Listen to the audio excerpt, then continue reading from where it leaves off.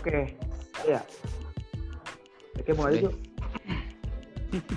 Di record. Selamat datang di Smivoice Podcast episode pertama. Kali ini gue ingin memperkenalkan kawan-kawan gue yang kece banget. Di sini ada Bang Andre Gunawan, mahasiswa hukum Untirta. Halo. Dan juga Bang Andre ini merupakan selalu giat melakukan sosialisasi pentingnya membaca dalam kehidupan sehari-hari. Kemudian di sini ada juga Kang Farel Fauzan, mahasiswa Halo. komunikasi UPI yang giat dalam membahas berbagai isu dunia jurnalistik dan tentunya permasalahan literasi di Indonesia. Kali ini kita akan membicarakan isu yang sudah mengakar dalam dunia pendidikan Indonesia, yaitu rendahnya minat membaca dan literasi di Indonesia, yang merupakan pandangan darurat baca bagi mahasiswa komunikasi dan juga mahasiswa hukum. Halo Bang Andre dan Kang Fauzan, udah lama banget nih. Halo, Jovi. Iya, udah lama banget nih, gue nggak berjumpa banget Jovi. sama kalian semenjak Jovi. pandemi. Iya, Oke. gue harap kalian baik-baik aja. Oh ya kan, ada Oke. tuh ungkapan tak kenal maka tak sayang.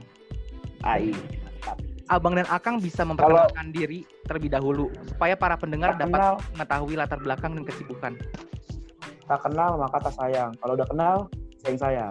Hey. Nah ya Bang, Siapa dulu nih Jo yang kenalan? Bang Andre mungkin.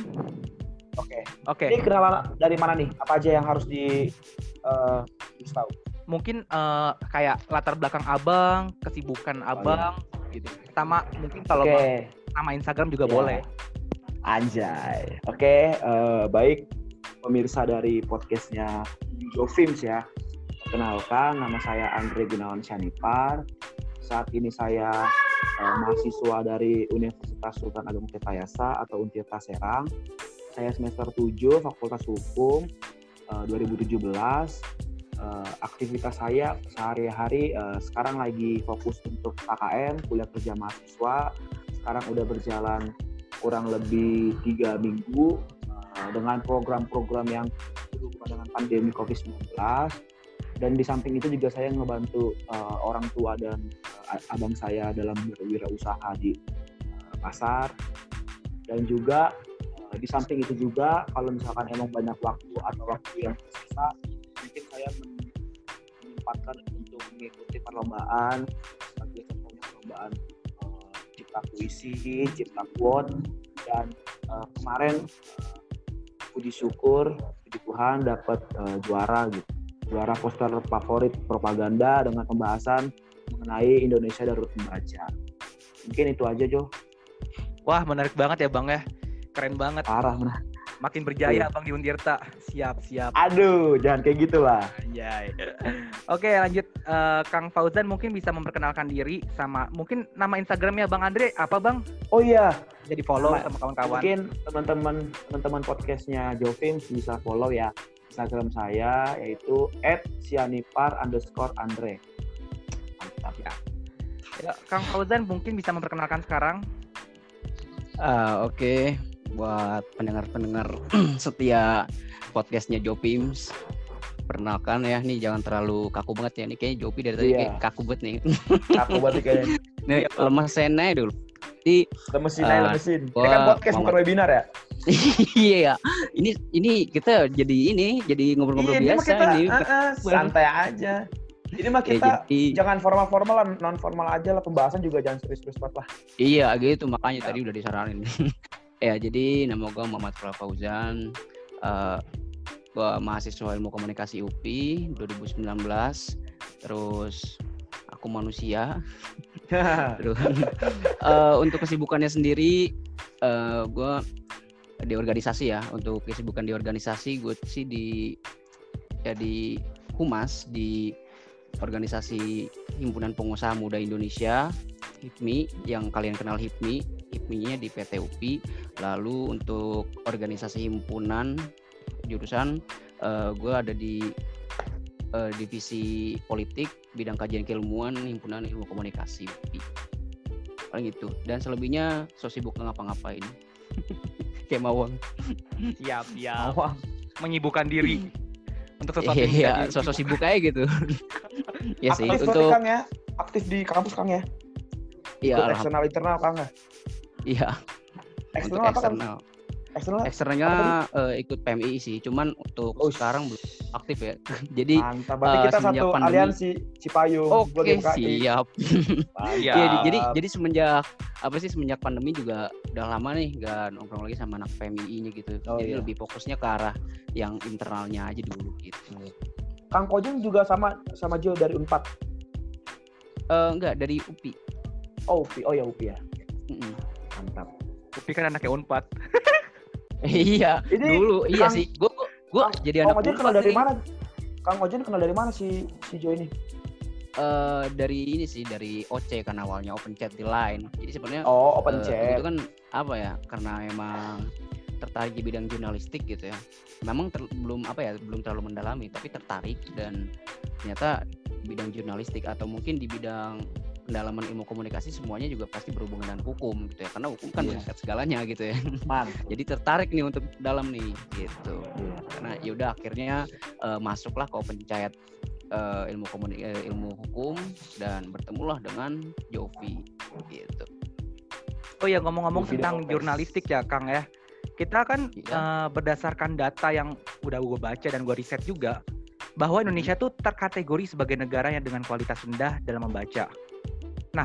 Bukannya dengan sistem pendidikan kita saat ini yang memberikan banyaknya fasilitas mata pelajaran, harusnya justru memberikan daya tarik pada para pelajar, masyarakat untuk selalu membaca. Tapi anehnya menurut gue, justru orang-orang kayak malas gitu untuk baca. Kenapa sih orang Indonesia jadi kayak terkesan ogah banget buat baca tulisan? Padahal kan ada ungkapan bahwa buku adalah jendela dunia. Tapi menurut kalian kenapa sih ini bisa terjadi? Mungkin Kang Fauzan bisa siapa dulu nih?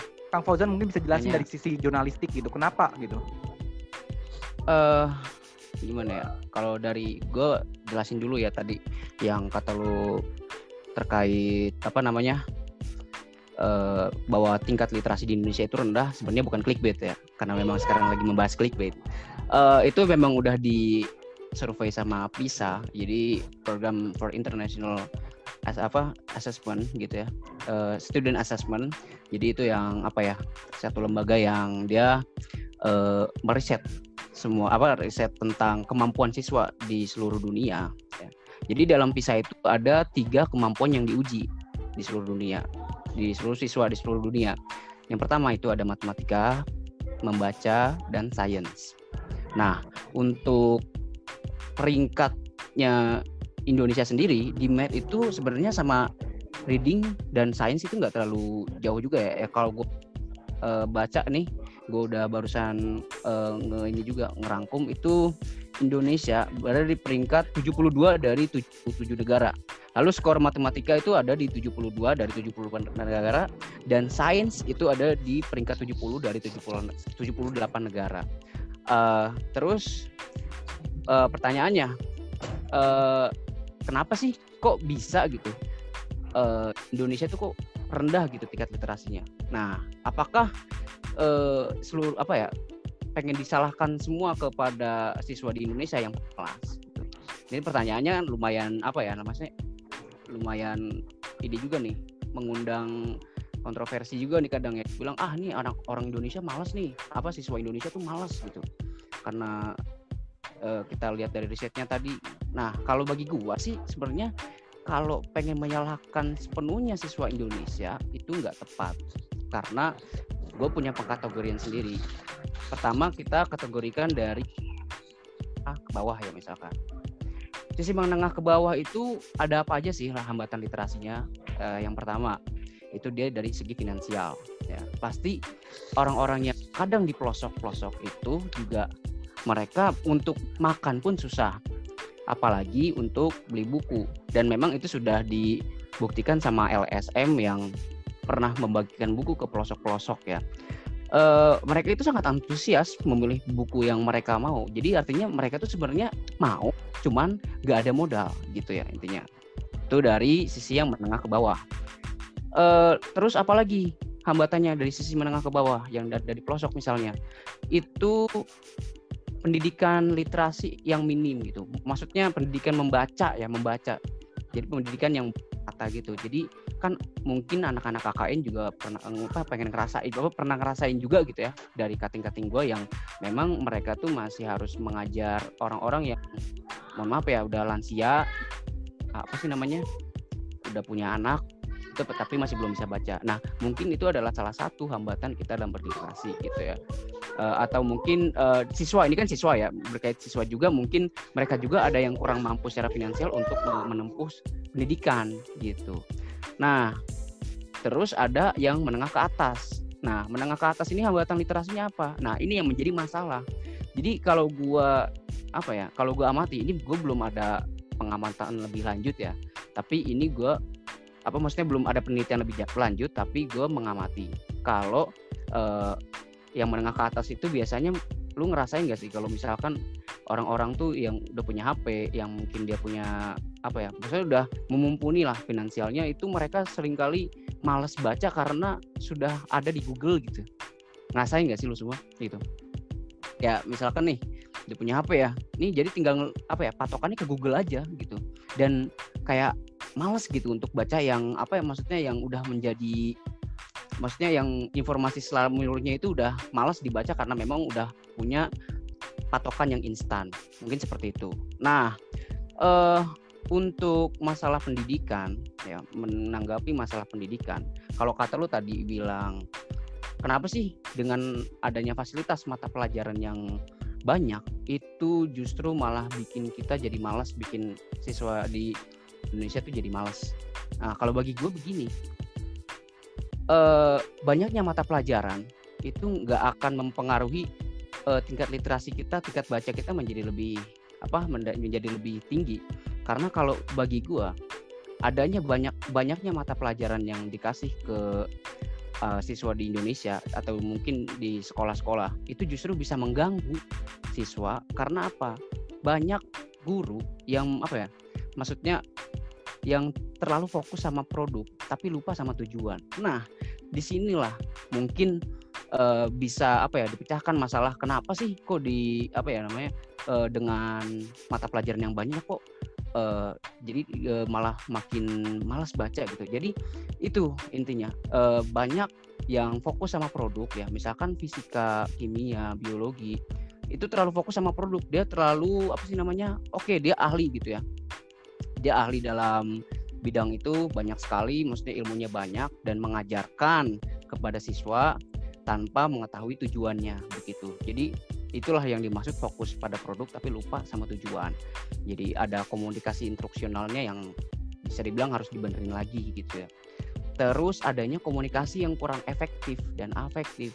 Nah maksud dari komunikasi yang kurang efektif dan afektif ini adalah komunikasi yang kurang sampai pada tujuannya tadi gitu. Jadi kadang ada guru yang ngejelasin itu kemana-mana gitu dalam sepertemuan itu, gue yakin gitu, maksudnya kebanyakan ada yang mungkin melenceng dari materinya. Itu contohnya komunikasi yang kurang efektif.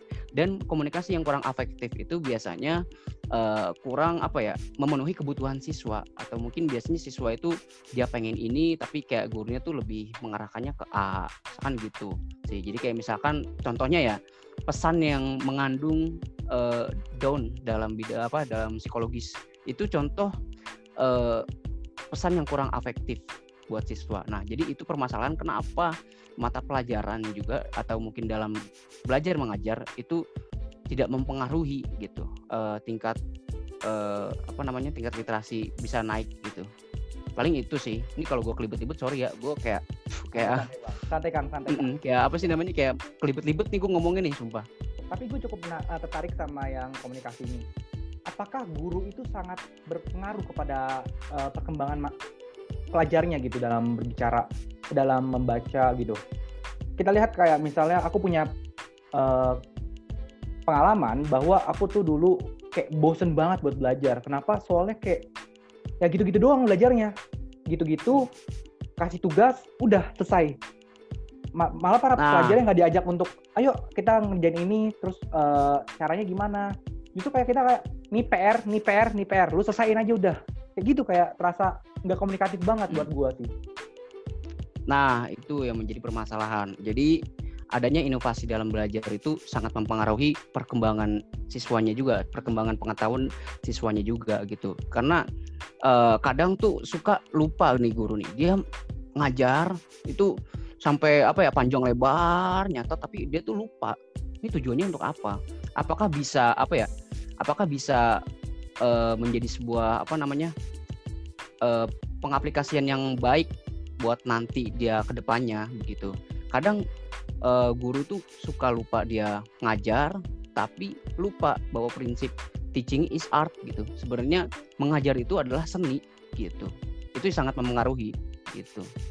Karena kalau tadi gue bilang komunikasi efektif dan afektif, itu efektif tentang bagaimana menstrategikan materi itu kepada murid-muridnya, dan afektif itu lebih kepada emosi ya, maksudnya lebih bagaimana mempengaruhi emosi dan memenuhi kebutuhan siswanya, seperti itu sih paling.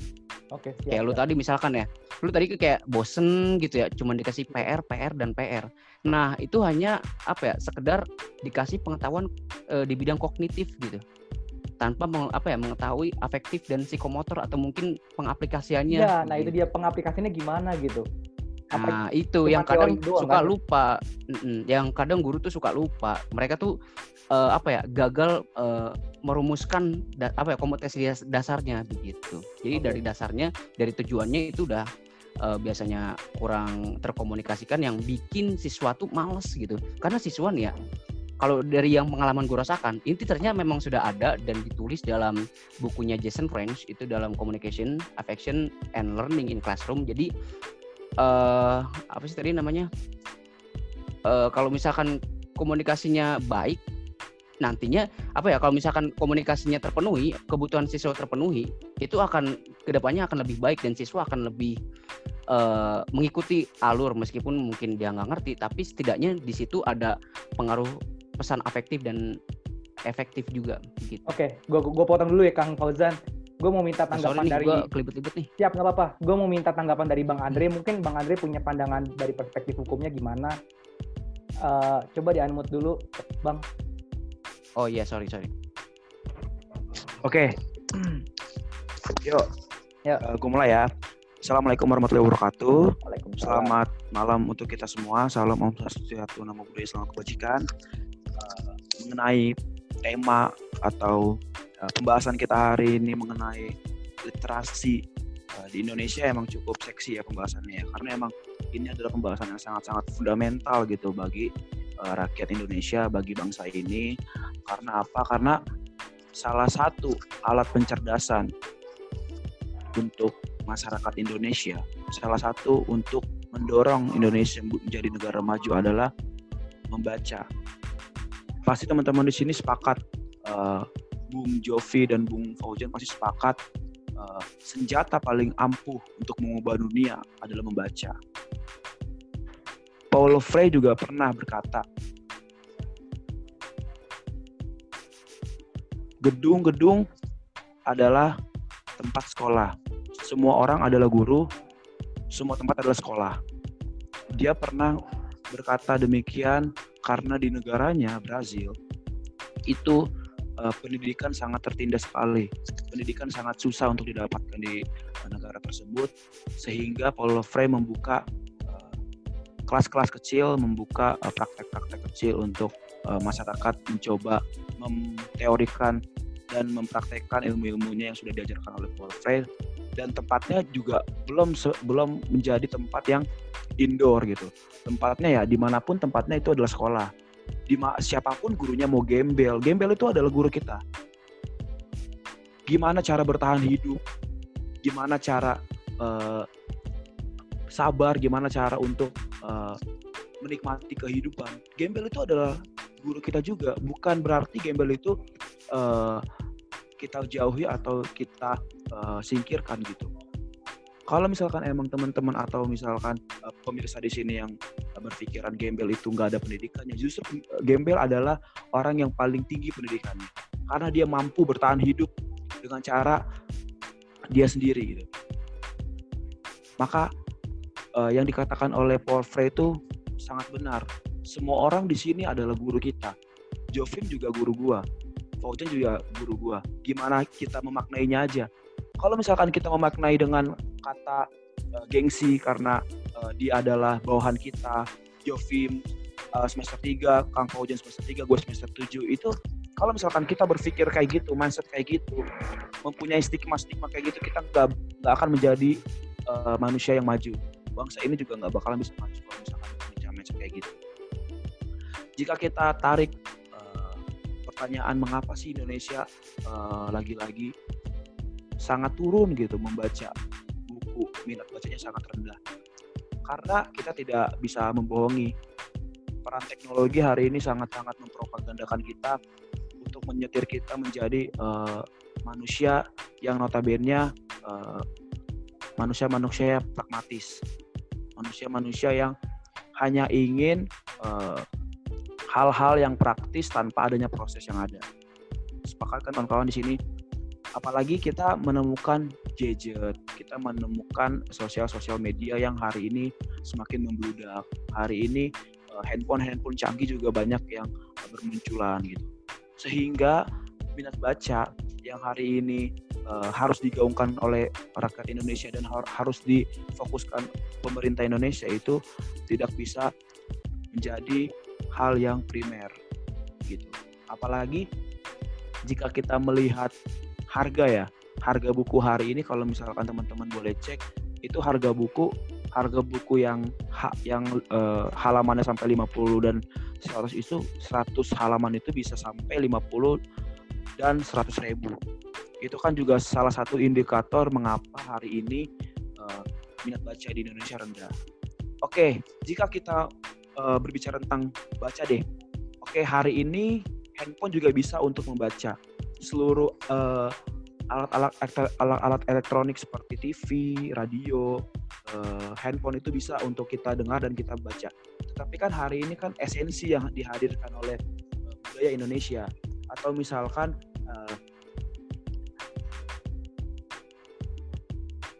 produktivitas yang hari ini Indonesia jalankan kan harus melalui buku. Kita kan pasti ngelihat banyak banget berita-berita hoax yang bertebaran di sosial media. Banyak sekali clickbait, banyak sekali berita-berita propaganda, banyak sekali berita-berita yang hari ini dengan judulnya A tapi penjelasan atau narasinya B. Itu kan sangat membuat masyarakat atau generasi-generasi kita juga kebingungan gitu. Maka darinya dihadirkanlah buku ini untuk apa? Untuk mencoba membuat otak atau pikiran dari generasi kita atau masyarakat Indonesia itu bisa benar gitu. Karena kalau di buku ya, kalau jika teman-teman nyimak atau teman-teman lihat di buku itu kan ada penjelasan siapa yang nama pengarangnya, bagaimana historisnya, apa latar belakang dia bisa menulis kayak gitu. Di situ kan bisa dilihat bagaimana hari ini bentar.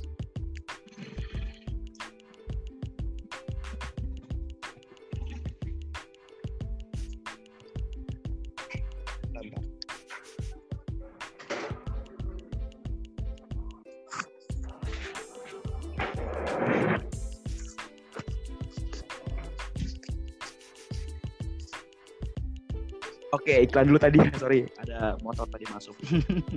Lanjut ya. Kenapa intinya hari ini masyarakat Indonesia itu kebanyakan menggunakan gadget atau menggunakan sosial media? Karena ya tadi yang gue bilang, Indonesia tuh lebih ingin pragmatis. Pragmatis di sini ya dia ingin kemanfaatan gitu tanpa adanya proses-proses yang ada. Kalau misalkan kita lihat survei Nation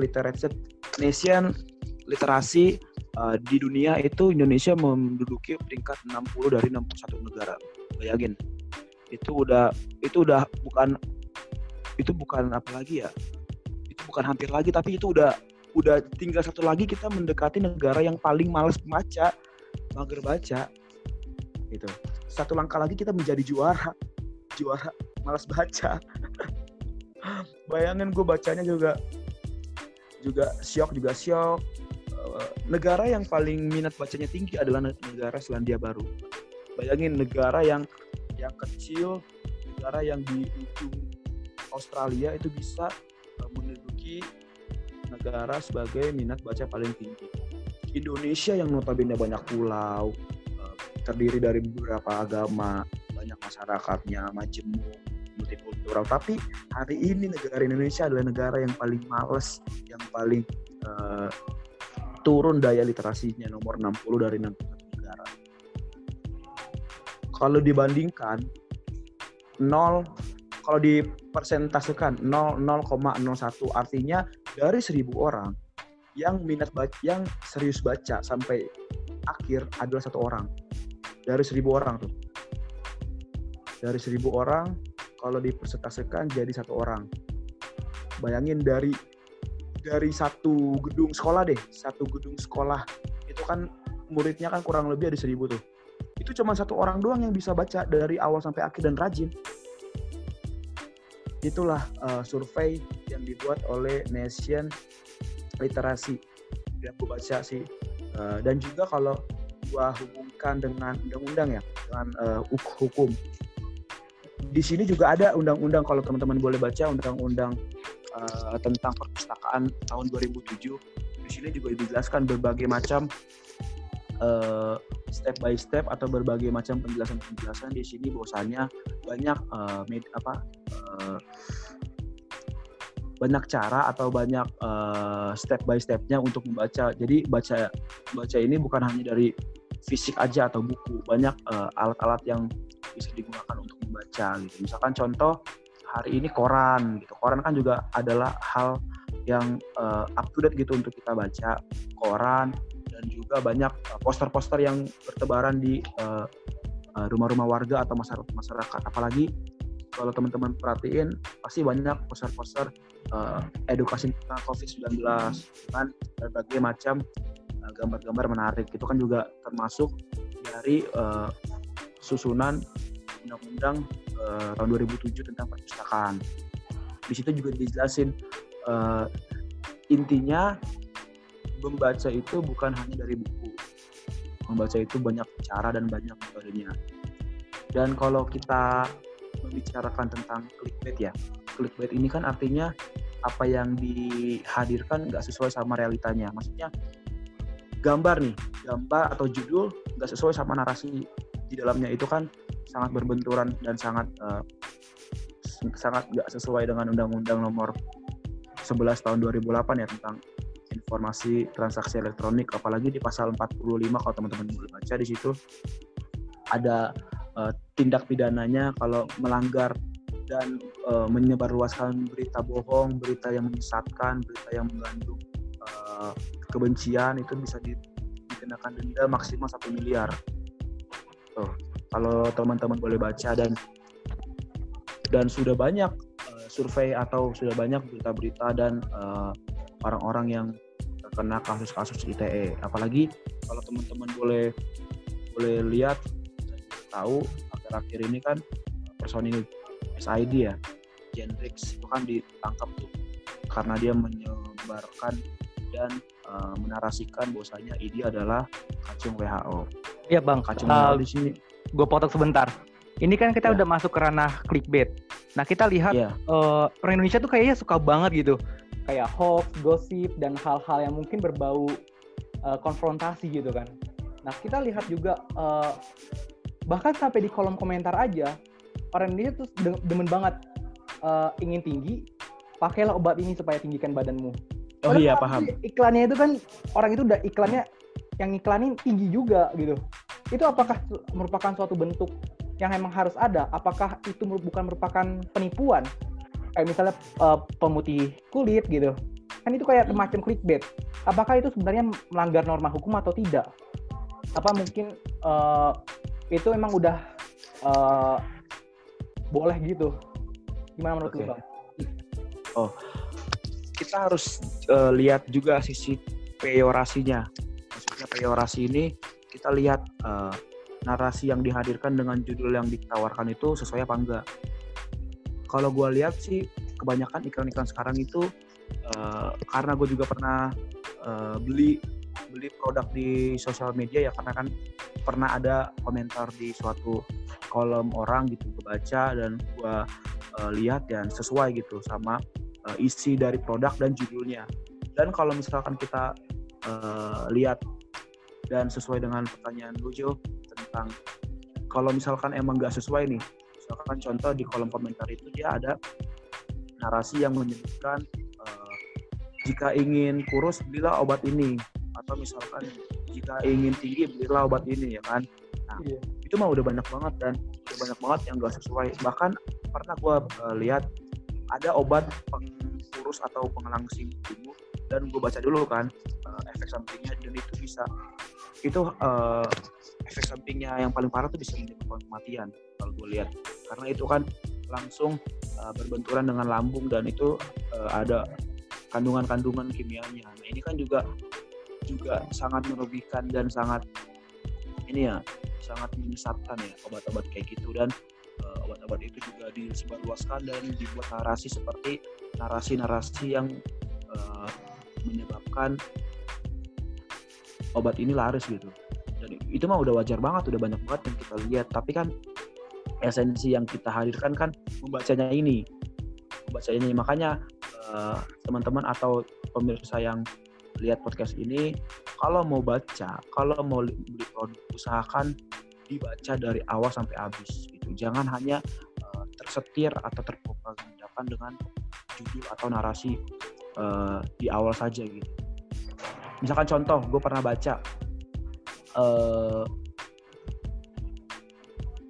di ILC kalau nggak salah, judul YouTube ILC. Jadi Mahfud MD ini membungkam 3 pengacara.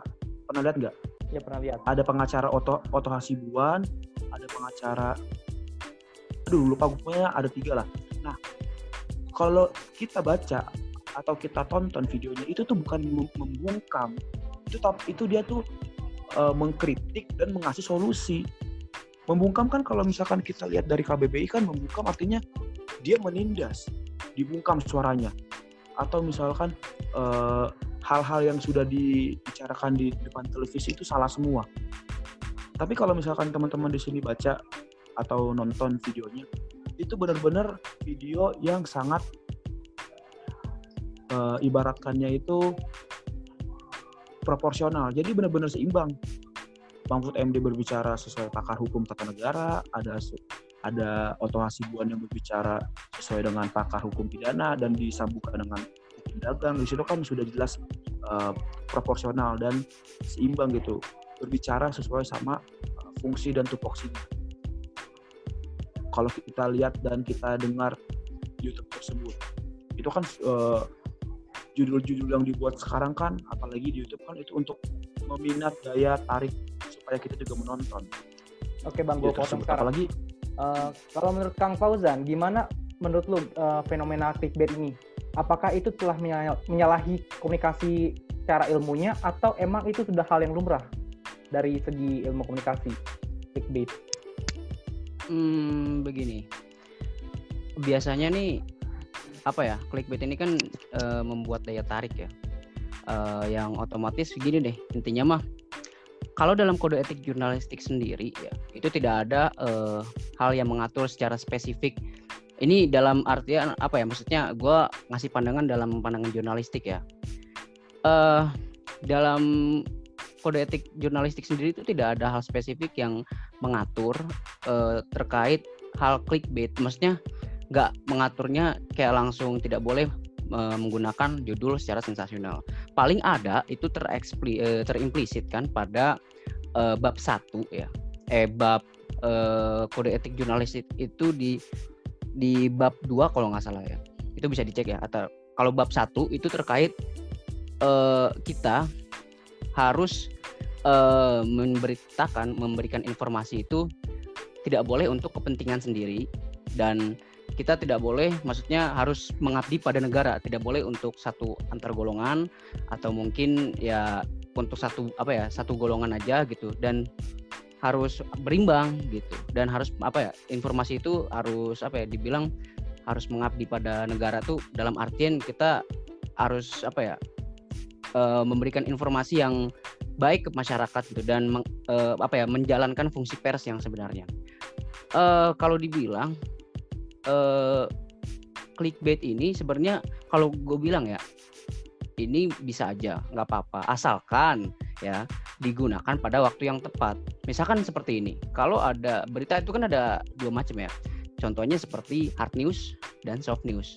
Hard news itu dalam artian dia memberitakan berita seperti kebakaran, seperti apa ya, yang unsur layak beritanya itu harus ada, seperti misalkan keberimbangan fakta seperti itu. Nah, dalam berita seperti itu konteksnya tidak boleh menggunakan opini. Itu sangat salah, dan kalau dibilang itu untuk apa ya, untuk kepentingan sendiri, itu benar-benar untuk kepentingan sendiri gitu ya. Maksudnya dalam pemberitaan yang serius itu dia menggunakan opini, itu tidak boleh dalam hard news ya. Atau mungkin dalam opini, bahkan dalam opini pun itu kurang tepat gitu. Kalau misalkan judulnya sendiri tidak tidak menggambarkan sebuah fakta yang ada dalam konteks berita itu sendiri, dalam opini itu sendiri gitu. Terus yang gue maksud boleh itu seperti misalkan gini, kan ada ya clickbait itu ada yang misalkan seperti ini, ada tulisan minuman atau mungkin misalkan kucing terlucu di dunia, nomor 10 bikin greget. Nah, itu kan bikin gemes gitu ya misalkan. Nah, kalau bagi gua itu sah-sah aja, karena kenapa? Fungsi pers itu kan tidak hanya dia sebagai informatif, atau mungkin dia memang harus, dia fungsi pers itu kan selain informatif juga harus menghibur, juga ada unsur menghibur. Nah, kalau bagi gua unsur menghibur di situ, kalau clickbait digunakan pada waktunya itu sah-sah saja. Nah, kalau misalkan dibilang untuk kepentingan ya, mungkin kepentingan dalam artian buat nambah penghasilan gitu, biar meningkatkan daya tarik dan mendapatkan penghasilan, sebenarnya pers juga sudah bisa dijadikan sebagai lembaga ekonomi gitu. Maksudnya itu dalam undang-undang pers juga ada.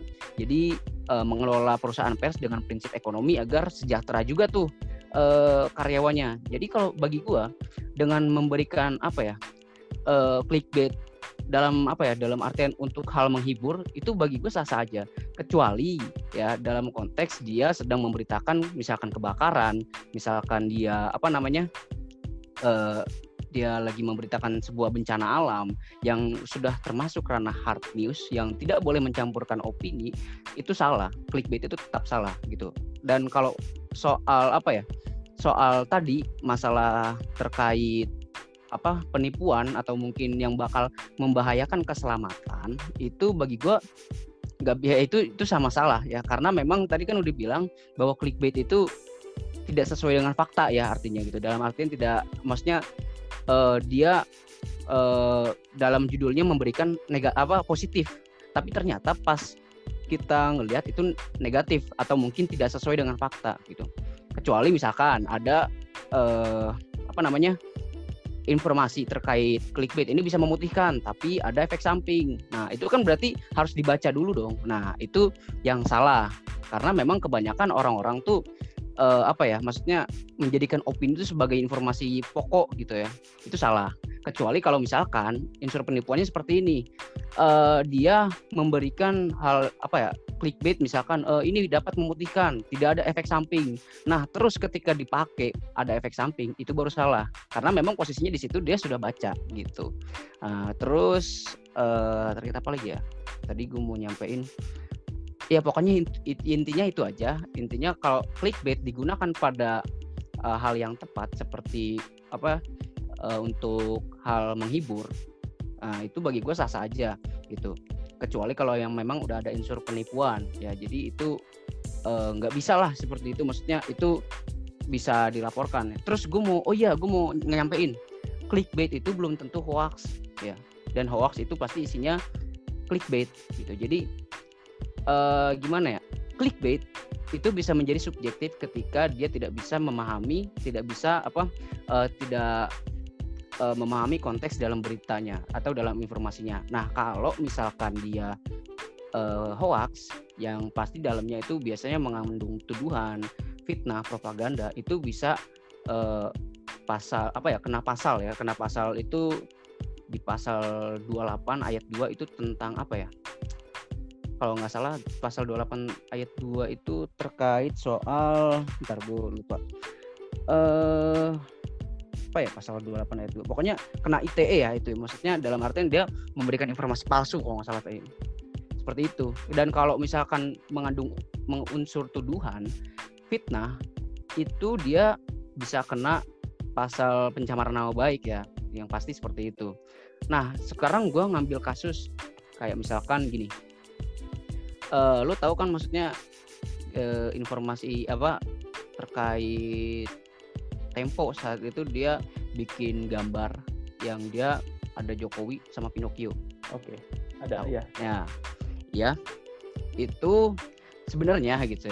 Kalau gue baca, cuman mungkin nggak, gue lupa. Tapi intinya adalah dalam edisi itu, dalam edisi Tempo yang itu, isinya adalah terkait janji. Nah, gue tuh awalnya memang sempat ke clickbait. Waduh, Pinocchio ini kayaknya kena lah, ini pasal apa sih namanya, tuduhan ya, karena mungkin ada tuduhan terselubung. Nah setelah gue baca ternyata gue tahu makna dari Pinocchio itu apa. Kadang gue juga merasa bersalah ketika gue langsung mengecap ini clickbait gitu. Nah itu yang gue maksud, clickbait itu bisa menjadi subjektif ketika dia hanya menjadikan judul itu sebagai pokok dari informasi itu sendiri dan dia nggak baca sampai habis. Itu sih paling. Oke Kang, gue potong sebentar. Tadi perihal dengan penipuan konsumen mungkin pasal 28 ayat 1, sedangkan kalau yang kayak kebencian pasal 28 ayat 2. Kita kembali ke Bang Andre. Mungkin clickbait ini tadi kan Abang udah ngebahas tentang Jerings ya. Jerings itu kan coba lihat di kontennya dia di Instagram. Itu lebih ke arah propaganda dan provokatif yang untuk ajak massa ikut gerakan yang dia laksanakan, demo tanpa mengikuti protokol kesehatan. Bukankah itu merupakan pelanggaran yang sudah jelas ada dalam hukum yang kita anut sekarang gitu? Oke. Sebetulnya gue nggak mengikuti banget ya perkembangan dari Gendrix ini. Terakhir gue mengikuti Gendrix ini pas diwawancara oleh Aiman Wicaksono di Kompas. Itu dia sampai berbicara tentang corona dengan hubungannya di Amerika, yaitu penemu Microsoft, si Bill Gates. Katanya di dalam wawancaranya itu corona ini sudah diatur dan sudah dibuatkan dan sudah dikonsepkan oleh elit global gitu kan. Dan kalau misalkan teman-teman di sini menelaah atau mengikuti perkembangan yang sudah dikonsepkan oleh Gendrix itu, pasti teman-teman juga perlahan-lahan pasti tersetir otaknya bahwasanya corona ini pasti konspirasi. Corona ini sudah mengarah kepada persekongkolan yang sudah dibuatkan oleh elit global. Kalau teman-teman pahami dan teman-teman coba mengikuti sampai akhir.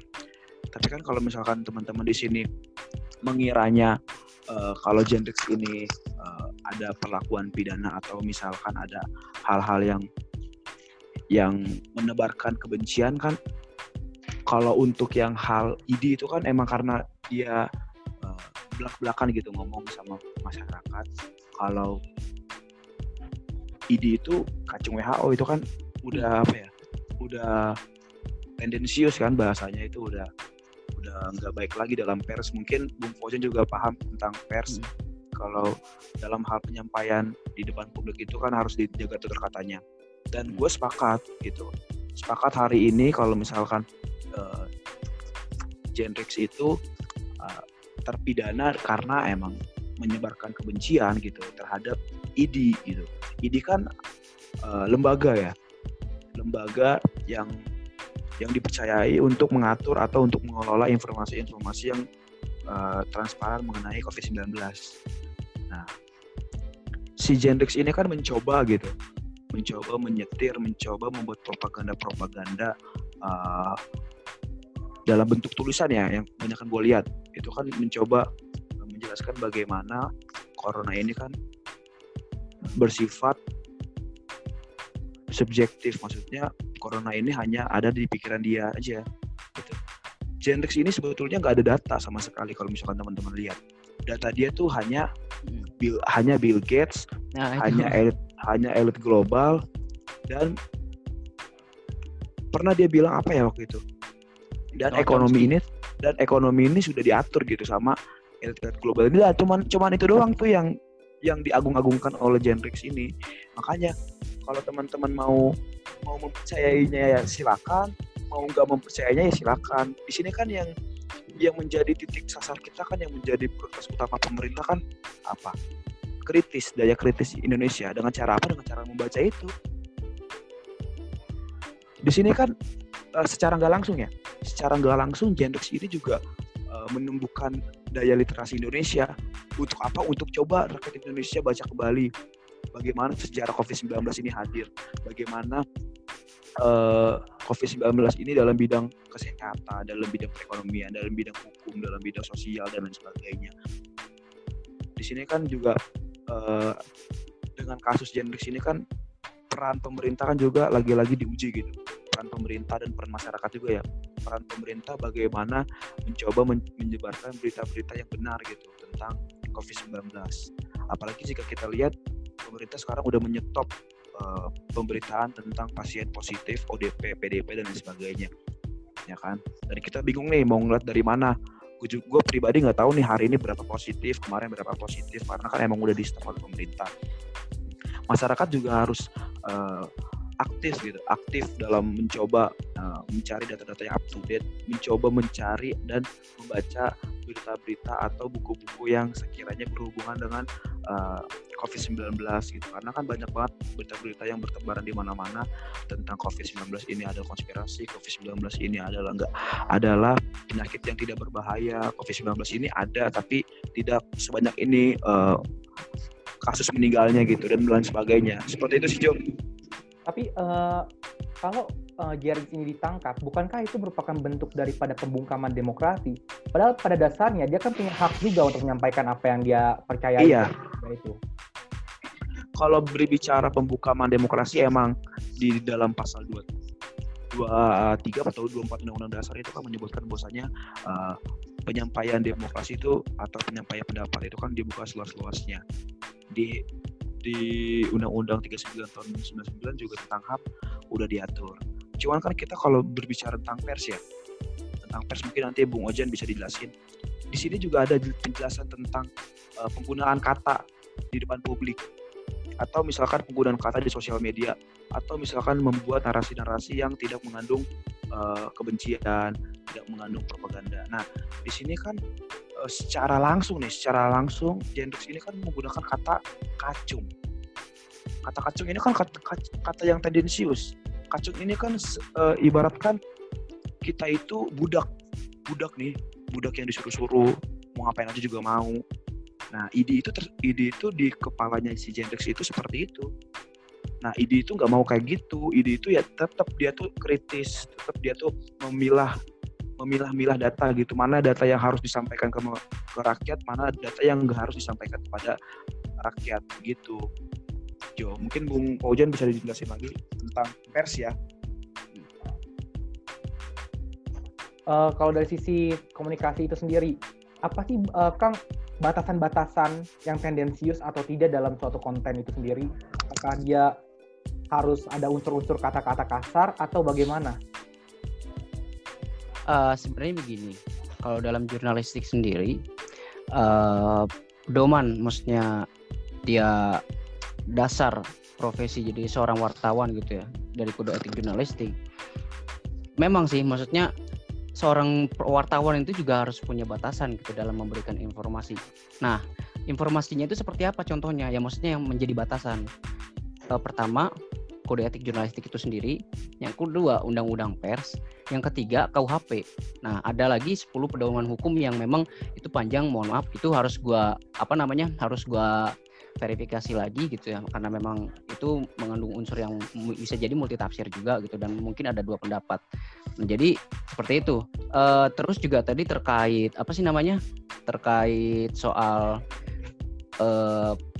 pemberitaan soal Gendrex ya, yang katanya bisa berbahaya. Nah, kalau itu sendiri memang ada aturannya bahwa pers itu ini dalam artian ini pers ya, berarti pers itu tidak boleh memberitakan sesuatu yang bisa berbahaya bagi keselamatan negara juga, begitu. Ini seperti itu sih, John. Ini sama ini juga paling mau nambahin ya. Di sini juga harus paham gitu, bagaimana cara mengkritik atau bagaimana cara menghina.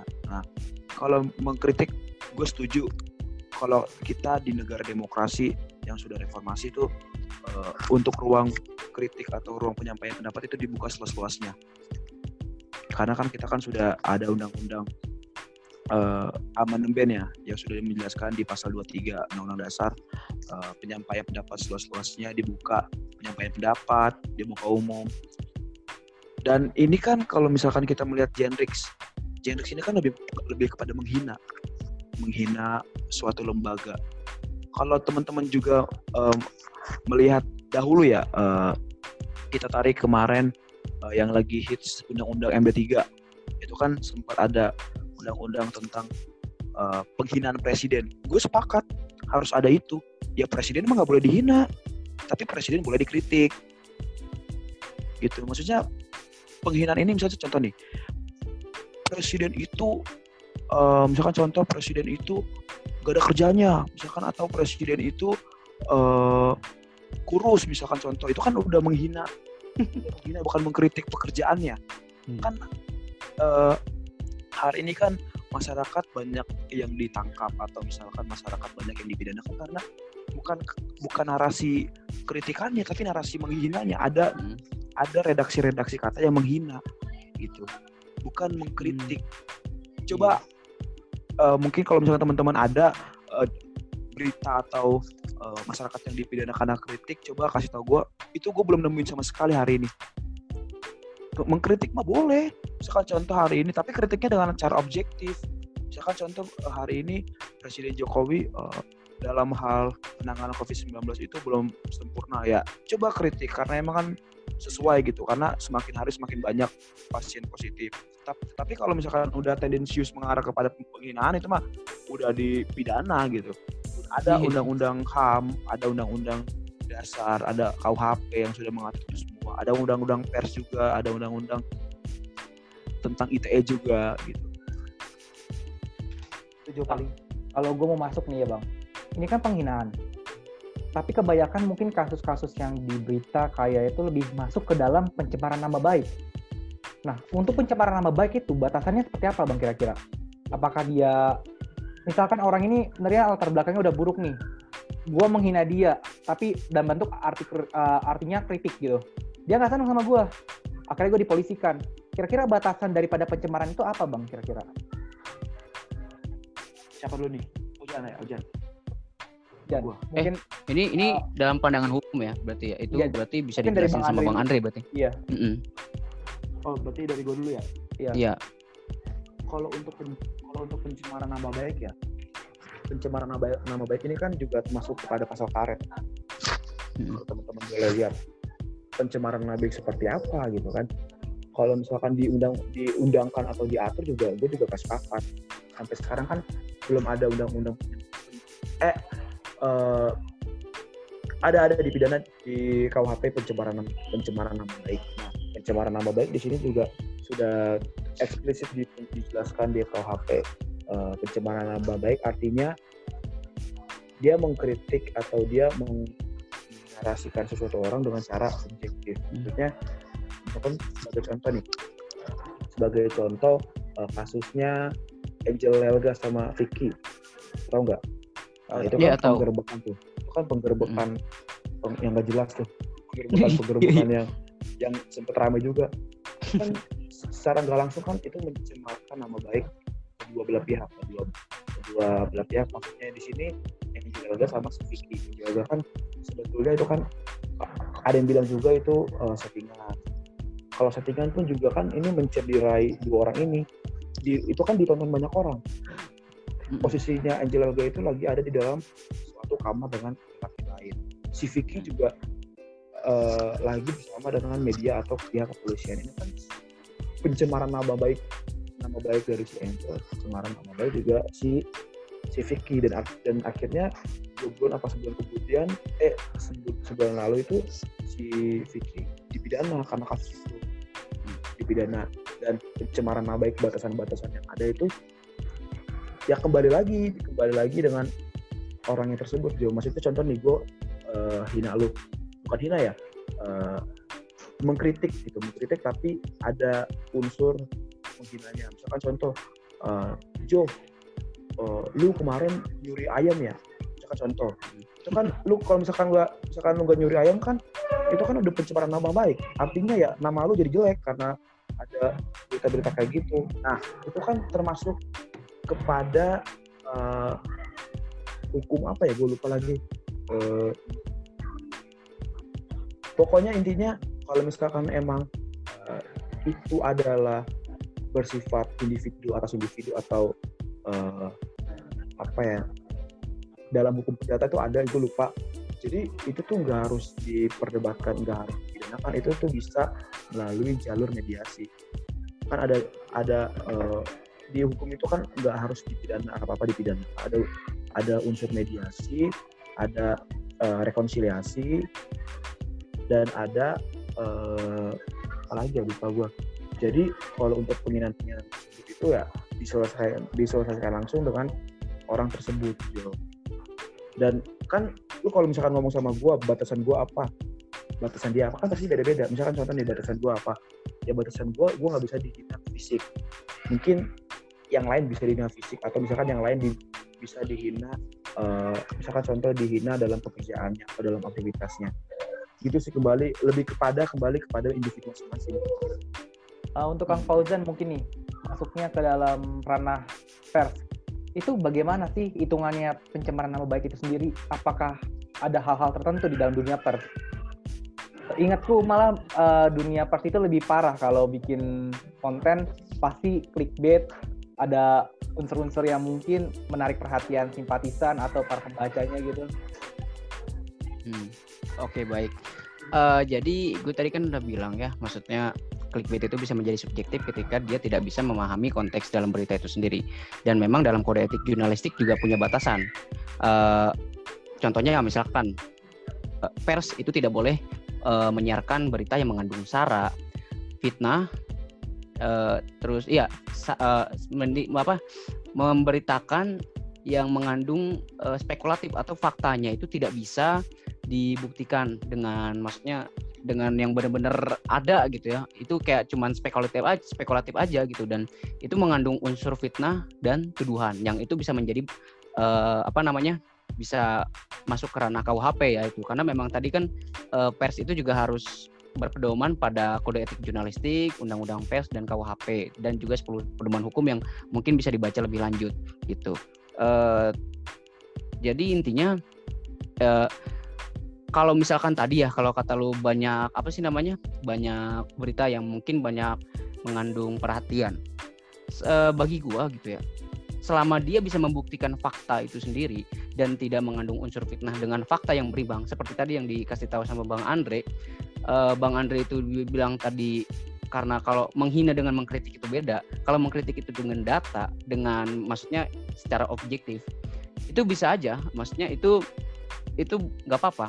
Itu juga bisa menjadi kalau misalkan memang dirugikan atau dirugikan nama baik, secara nama baik, atau mungkin fakta yang meragukan, pers juga punya hak koreksi dan hak jawab. Itu dalam undang-undang pers sendiri diatur gitu. Jadi kalau misalkan memang merasa tersinggung atau mungkin merasa ini faktanya kurang berimbang, itu bisa dikasih ke Dewan Pers gitu. Biar Dewan Pers yang menentukan apakah ini sesuai dengan kode etik jurnalistik atau tidak gitu. Dan sekarang juga banyak gitu ya polemik yang yang bikin bikin gedek gitu di sosmed, yang bilang begini, alah Dewan Pers aja anggotanya perusahaan pers itu sendiri.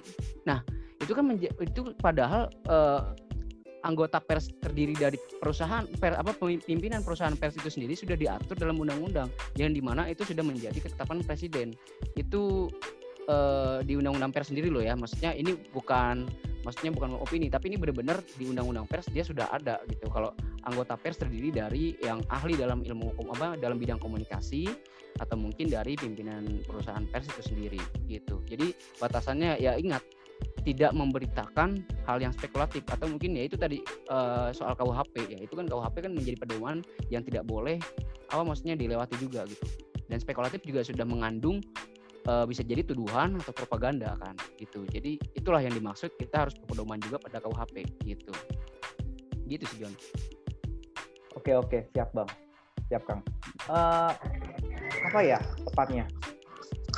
kita kan lihat clickbait itu menarik, sangat menarik. Melebih-lebihkan sesuatu yang pada dasarnya nggak sesuai faktanya gitu. Apakah mungkin untuk para pelajar kita dibikin buku yang menggunakan clickbait gitu, supaya menambah gairah para pembaca gitu, untuk membaca terus? Apakah itu perlu gitu? Menurut kalian gimana? Gue ya.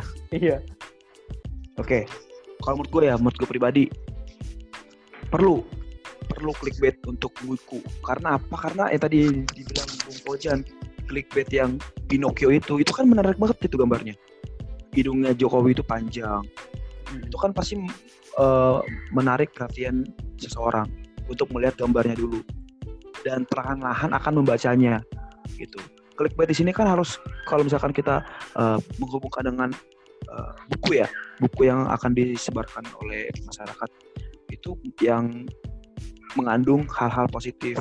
Contohnya yang poster propaganda yang Jokowi sama poster propaganda Jokowi bercermin tapi cerminnya itu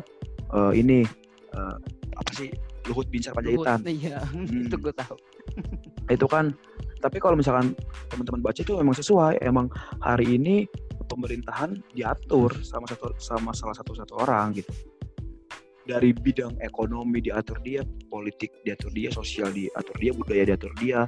Emang kalau gue baca emang seperti itu ranahnya. Nah, kalau lu tanya, ya gue sangat setuju. Tapi dengan hal clickbait atau misalkan poster ini ya harus menarik mungkin gitu. Semenarik mungkin supaya mereka itu bukan hanya melihat secara subjektif atau poster ini menjadi bagian pokok atau bagian yang primer untuk dilihat, tetapi bagian yang sekunder. Primernya itu yang membaca dari isi clickbait itu sih paling jauh. Kalau menurut Kang Fauzan gimana? Tadi kan kalau gue bilang ya gitu, clickbait itu tidak apa-apa gitu, asalkan dipakai pada waktu yang tepat, misalkan untuk unsur hiburan atau mungkin clickbait untuk unsur positif sendiri itu juga baik loh. Itu seperti asalkan gini ya, clickbait yang tadi gue bilang tidak mengandung spekulatif. Kalau misalkan tadi Pinocchio ya, tadi mau ngomongin soal Pinocchio Jokowi yang ada sampingnya gambar Pinocchio, nah itu mungkin bisa menjadi subjektif ketika satu, orang itu tidak baca dan bilang mengandung unsur tuduhan. Yang kedua, mungkin memang dia adalah pro banget terhadap Jokowi sehingga mungkin ya tidak mau dikritik. Padahal saat itu juga Pak Jokowi ya biasa-biasa aja gitu. Mungkin ada beberapa pendukungnya yang memang dia kayak kebakaran jenggot lah gitu ya. Masa ya tiba-tiba kan nih Pak Jokowi aja dia slow gitu ya, santuy gitu ketika dia dikritik sama Tempo yang memang sudah deket dari dulu. Nah, kok tiba-tiba ada yang kebakaran jenggot gitu. Kan kita juga tahu ya, kita sebagai negara demokrasi juga kita harus bisa mengkritik dengan dengan benar-benar data dan fakta yang ada, dan itu memang sudah diatur dalam undang-undang dalam kode etik jurnalistik, yang mungkin undang-undang pers dalam undang-undang pers juga udah ada gitu, bahwa kita tidak boleh memberitakan hal yang spekulatif, tuduhan atau yang mengandung fitnah gitu. Intinya seperti itu. Oke, siap, menarik. Terus kalau misalkan literasi kita masih minim nih, benar-benar minim, apa yang harus kita lakukan supaya masyarakat bisa tertarik untuk membaca? Mungkin dari Bang Ade lebih dulu. Oke. Kalau gue ya, kalau misalkan gue dipercayai oleh Presiden menjadi Menteri Pendidikan dan Kebudayaan ya, hal yang pertama kali gue prioritaskan adalah anggaran. Karena hari ini pemerintah memprioritaskan anggaran paling besar adalah anggaran Kementerian Pertahanan. Bayangin, kita hari ini lagi tidak ada posisi peperangan. Kita hari ini sedang perang, tetapi perangnya tidak kelihatan, yaitu COVID-19. Tetapi kenapa anggaran diperbesar, diperbanyak di Kementerian Pertahanan? Itu kan sangat lucu ya, sangat tidak objektif dengan keadaan sekarang gitu. Benar. Sekarang kan keadaan hari ini kan apa? Pendidikan. Sekarang hari ini apa? Kementerian Ketenagakerjaan. Hari ini apa? Kementerian PUPR yang hari ini harus menjadi prioritas utama bangsa Indonesia. Tapi gue pengen fokus kepada ranah pendidikan. Hari ini fokus pemerintah kalau misalkan emang gua amin menjadi Menteri Pendidikan ya, fokus pertama gua adalah anggaran. Amin. Yang kedua adalah konsep, yang ketiga adalah narasi, dan yang keempat adalah praktek. Gue jelasin yang nomor 2-nya, konsep. Konsep yang akan gue buat adalah konsep gerakan literasi Indonesia. Gerakan literasi Indonesia ini menjadikan buku adalah prioritas bangsa Indonesia. Buku adalah jendela bangsa Indonesia untuk menjadi negara yang makmur, adil, dan maju. Dengan cara apa? Dengan cara meminimalisir harga yang sudah ada. Maksudnya meminimalisir ini adalah menurunkan harga yang sudah ada hari ini supaya masyarakat bisa membeli. Kan hari ini kan masyarakat kan ingin membeli buku kan pikir 2 kali. Karena apa? Karena mahal. Yang pertama karena mahal, terus yang kedua juga karena ketebalan buku itu. Ketebalan buku itu kan juga pasti kembali lagi mahal itu. Kalau misalkan bukunya murah, masa ya sih nggak mau beli buku gitu. Misalkan contoh buku setebal 1000 lembar. 1000 lembar itu misalkan contoh patokin 5.000, pasti ada aja gitu yang mau. Apalagi bukunya itu sesuai sama passion atau sesuai sama tujuan dan sesuai sama favorit dia. Itu yang mengenai konsep gerakan literasi Indonesia. Terus narasi yang dituangkan adalah narasi kepada daya kritis, analitis, dan objektif. Di sini kan yang tadi kita bahas dari tadi kan clickbait. Di sini kan harus ada unsur kritis. Ini adalah unsur-unsur yang primer. Kritis itu perlu di segala lini, bukan lini dalam hal membaca aja, tapi dalam segala ranah-ranah kita dalam kehidupan. Kritis maksudnya di sini ya tadi kita jelaskan secara jelas gitu. Clickbait, kita jangan mempercayai, kita jangan langsung menyetir otak kita untuk digambar tersebut, tapi kita harus mencari data, kita harus kritisi dengan cara membaca poster tersebut. Analisis, setelah membaca, mari kita analisis semuanya yang tertuang di dalam clickbait tersebut. Apakah benar gitu? Kita baca lagi, kita nyari datanya lagi, itu analisis. Dan kita tuangkan kepada praktek. Misalkan contoh di poster itu ada edukasi tentang COVID-19. Apa yang kita harus lakukan? Ya kita menyebarkan berita tersebut, kita mencoba mengikuti protokol kesehatan yang sudah ditetapkan WHO dan pemerintah. Pasti perlahan-lahan pandeminya akan selesai. Gitu. Itulah konsep-konsep dasar-dasar kalau misalkan gua menjadi Menteri Pendidikan aja. Amin ya. Gitu paling Bung Jovi, saran dan tips kesan. Oke, ingat baca. Kalau Kang Fauzan gimana kira-kira pandangannya, dan mungkin ada wejangan-wejangan tertentu untuk kedepannya demi meningkatkan literasi pendidikan Indonesia? Kalau ini meningkatkan literasi atau apa kualitas pendidikan nih? Kalau lebih ke arah yang spesifiknya lebih kemana nih? Kalau misalnya menjadi Menteri Pendidikan? Ya, mungkin keduanya. Oke. Kalau gua menjadi Menteri Pendidikan, gua akan selektif ya, memilih mana aja yang dibutuhkan, mana yang enggak, pelajarannya mana yang dibutuhkan mungkin ya, atau yang mungkin kita menyesuaikan gaya belajar atau lebih ke arah teknis gitu ya. Oke, dalam artian kita juga butuh semua, tapi gue akan mengubah teknis ketika misalnya teknis itu dalam artian kita mengubah pelajaran itu menjadi lebih menyenangkan ya teknisnya. Yang pertama dengan cara mungkin gue akan punya rekomendasi gitu ya untuk beberapa study tour dari sekolah-sekolah tertentu, itu akan digratiskan ya. Terus yang kedua mungkin juga tadi ada sedikit gerakan-gerakan tertentu untuk menambah semangat belajar gitu. Contoh misalkan kayak tadi gerakan membaca seperti itu juga sangat penting ya untuk meningkatkan literasi juga. Selain meningkatkan literasi juga meningkatkan, insya Allah meningkatkan kualitas pendidikan. Tapi kita juga harus menyesuaikan dengan keadaan lagi dong gitu. Misalkan kita di pandemi seperti ini, mungkin kita juga punya plan A, B, C gitu. Dan kita tidak bisa sekarang gitu ya. Mungkin sekarang kita bisa merencanakan apa yang pengen kita rencanakan ketika menjadi Menteri Pendidikan, tapi kita nggak tahu apakah rencana ini akan berlaku ketika keadaan ketika pas kita lagi jadi Menteri Pendidikan itu berlaku apa enggak gitu kan. Contohnya misalkan sekarang lagi pandemi, otomatis pelajaran kita itu lebih menonjol pada area kognitif aja, sementara afektif itu jadi seperti kurang nggak sih gitu. Jadi kayak kesannya membosankan gitu. Jadi sekarang juga Menteri Pendidikan kayak waduh susah banget nih gitu. Oke lah dia punya beberapa inovasi meskipun memang dia belum punya nggak punya latar belakang dalam bidang maksudnya dalam mengurusi hal di bidang pendidikan. Tapi gue yakin sebenarnya dia punya plan ABC yang dulu dia punya rencana tapi sekarang jadi amblas karena memang keadaannya seperti ini gitu. Jadi gue nggak bisa merencanakan sekarang. Jadi itu bagaimana keadaan nanti juga ya gitu. Yang penting ada beberapa SOP dan teknis dalam pembelajaran itu sendiri. Yang lebih gue arahin lebih ke arah situ dulu gitu ya. Karena perlahan-lahan gitu. Gitu sih paling Jun. Nggak terlalu ekspektasi gue nggak terlalu tinggi gitu. Ya menyesuaikan aja dengan keadaan. Oke. Berbicara tentang Menteri Pendidikan sekarang. Apa tanggapan kalian tentang Kampus Merdeka? Apakah itu sesuai dengan kita butuhkan sekarang atau tidak? Mungkin dimulai dari Bang Andre, pandangannya tentang Kampus Merdeka.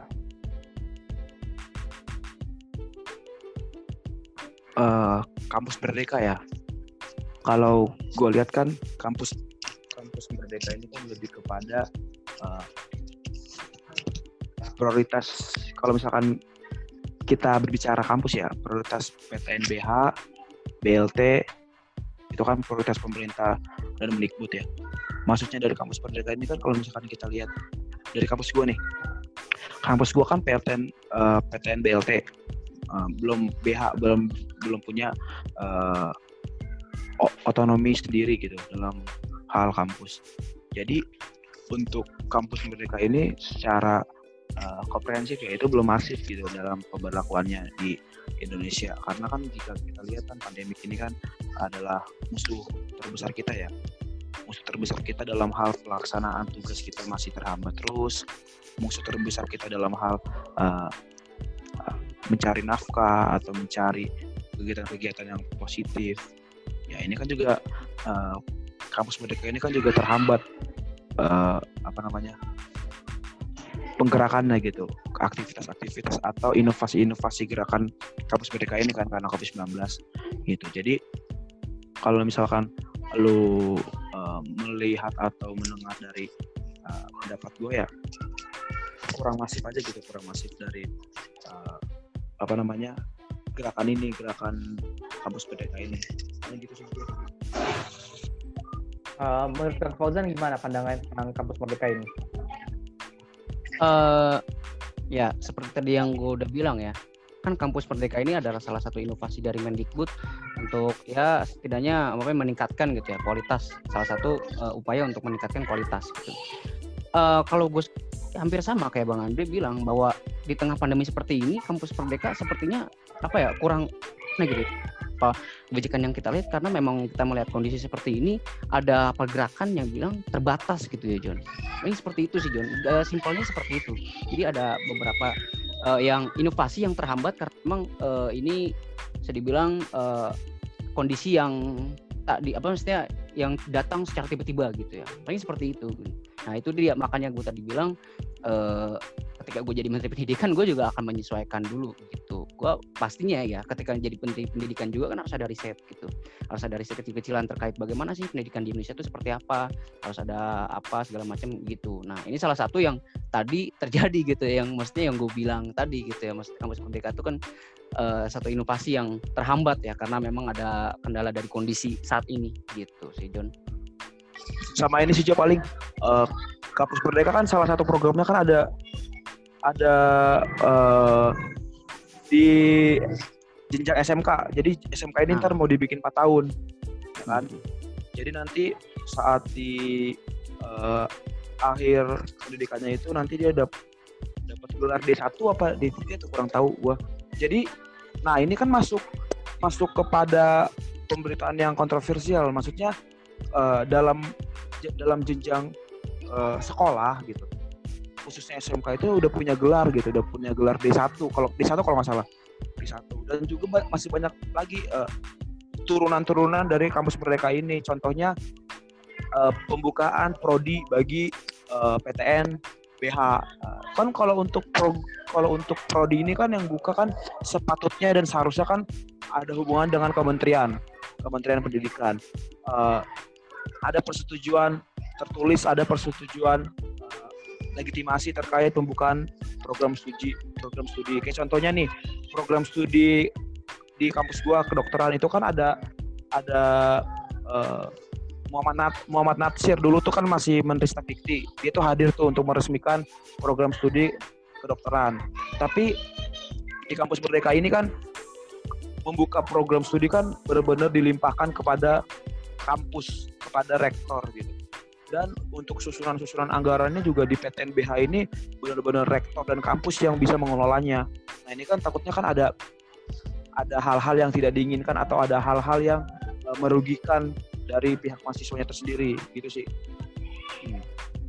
Oke. Nah, itu Jun, maksud gua tadi John, maksudnya dalam artian hambatan dalam keadaan kondisi saat ini ya, berarti saat ini untuk membuka PTNBH seperti prodi baru untuk PTNBH seperti itu atau mungkin soal magang juga kan itu menjadi hal yang sulit gitu ya di tengah kondisi seperti ini, karena memang kita terfokus pada bagaimana sih teknis pembelajaran biar kita juga di tengah pandemi ini juga masih bisa belajar gitu dengan menyerap ilmu juga gitu kan. Jadi fokusnya kealihkan gitu. Oke, siap. Alhamdulillah akhirnya kita udah di penghujung waktu. Mungkin Abang dan Akang punya wejangan atau saran kepada pemerintah agar kedepannya minat membaca masyarakat Indonesia dapat mengalami peningkatan. Dipersilakan untuk Abang dan Akang menyampaikan wejangannya.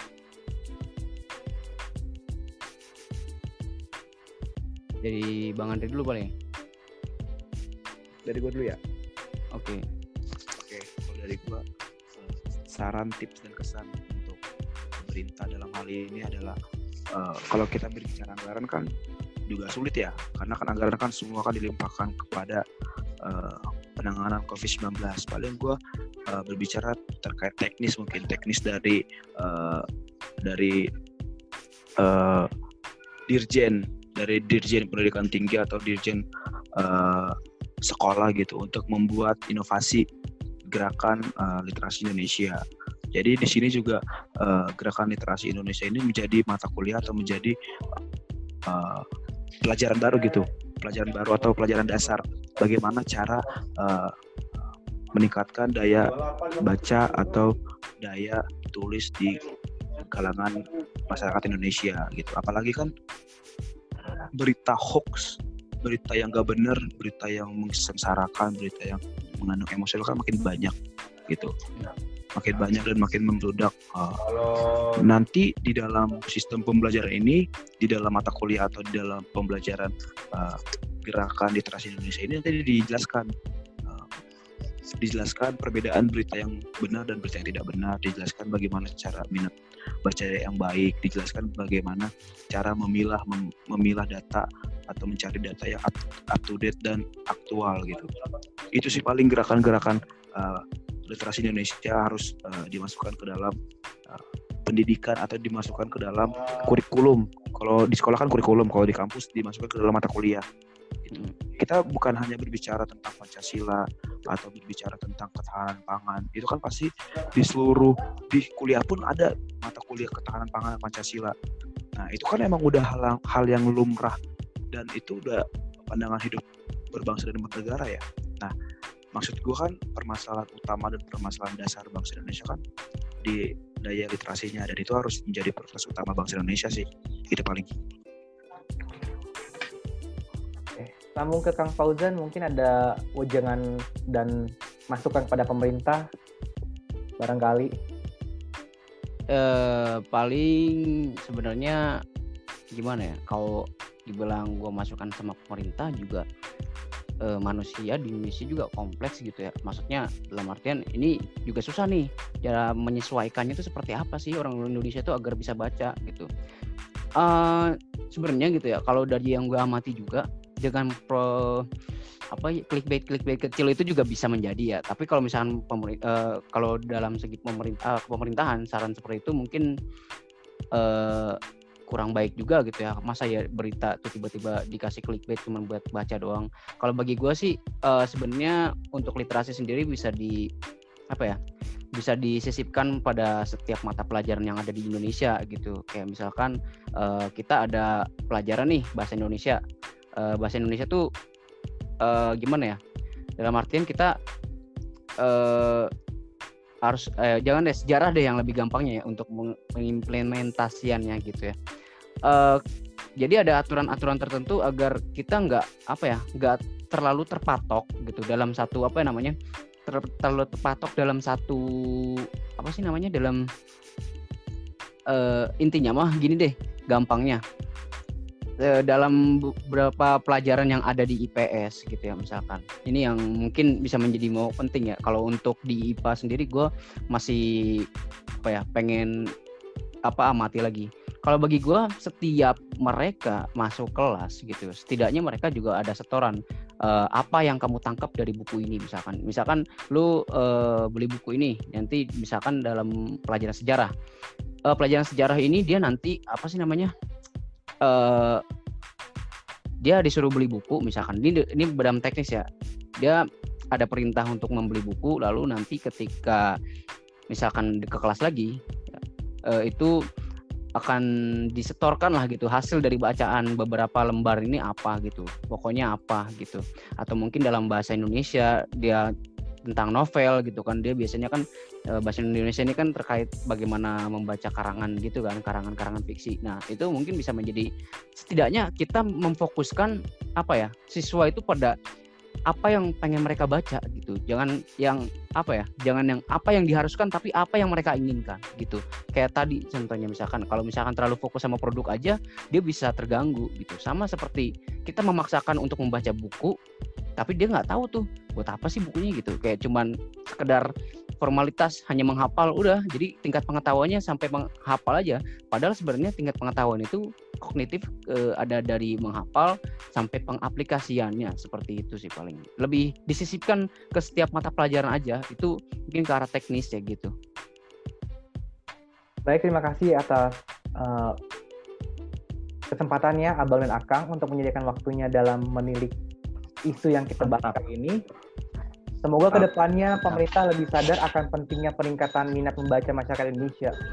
Ada satu quotes yang gue pegang saat ini, yaitu Tan Malaka pernah bilang bahwa kebiasaan menghafal itu tidak menambah kecerdasan, malah menjadikan saya bodoh, mekanis seperti mesin.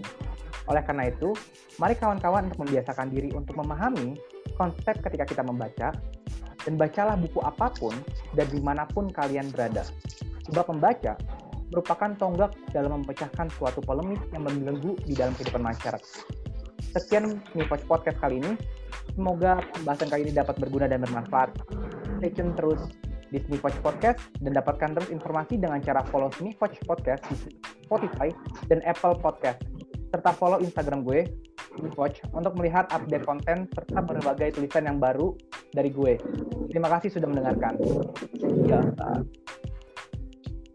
Jo, ini nggak di screenshot dulu nih, jadi foto. Iya. Yeah. Foto kali. Gue dari tadi tangan gue gemetaran Jo. Foto terus.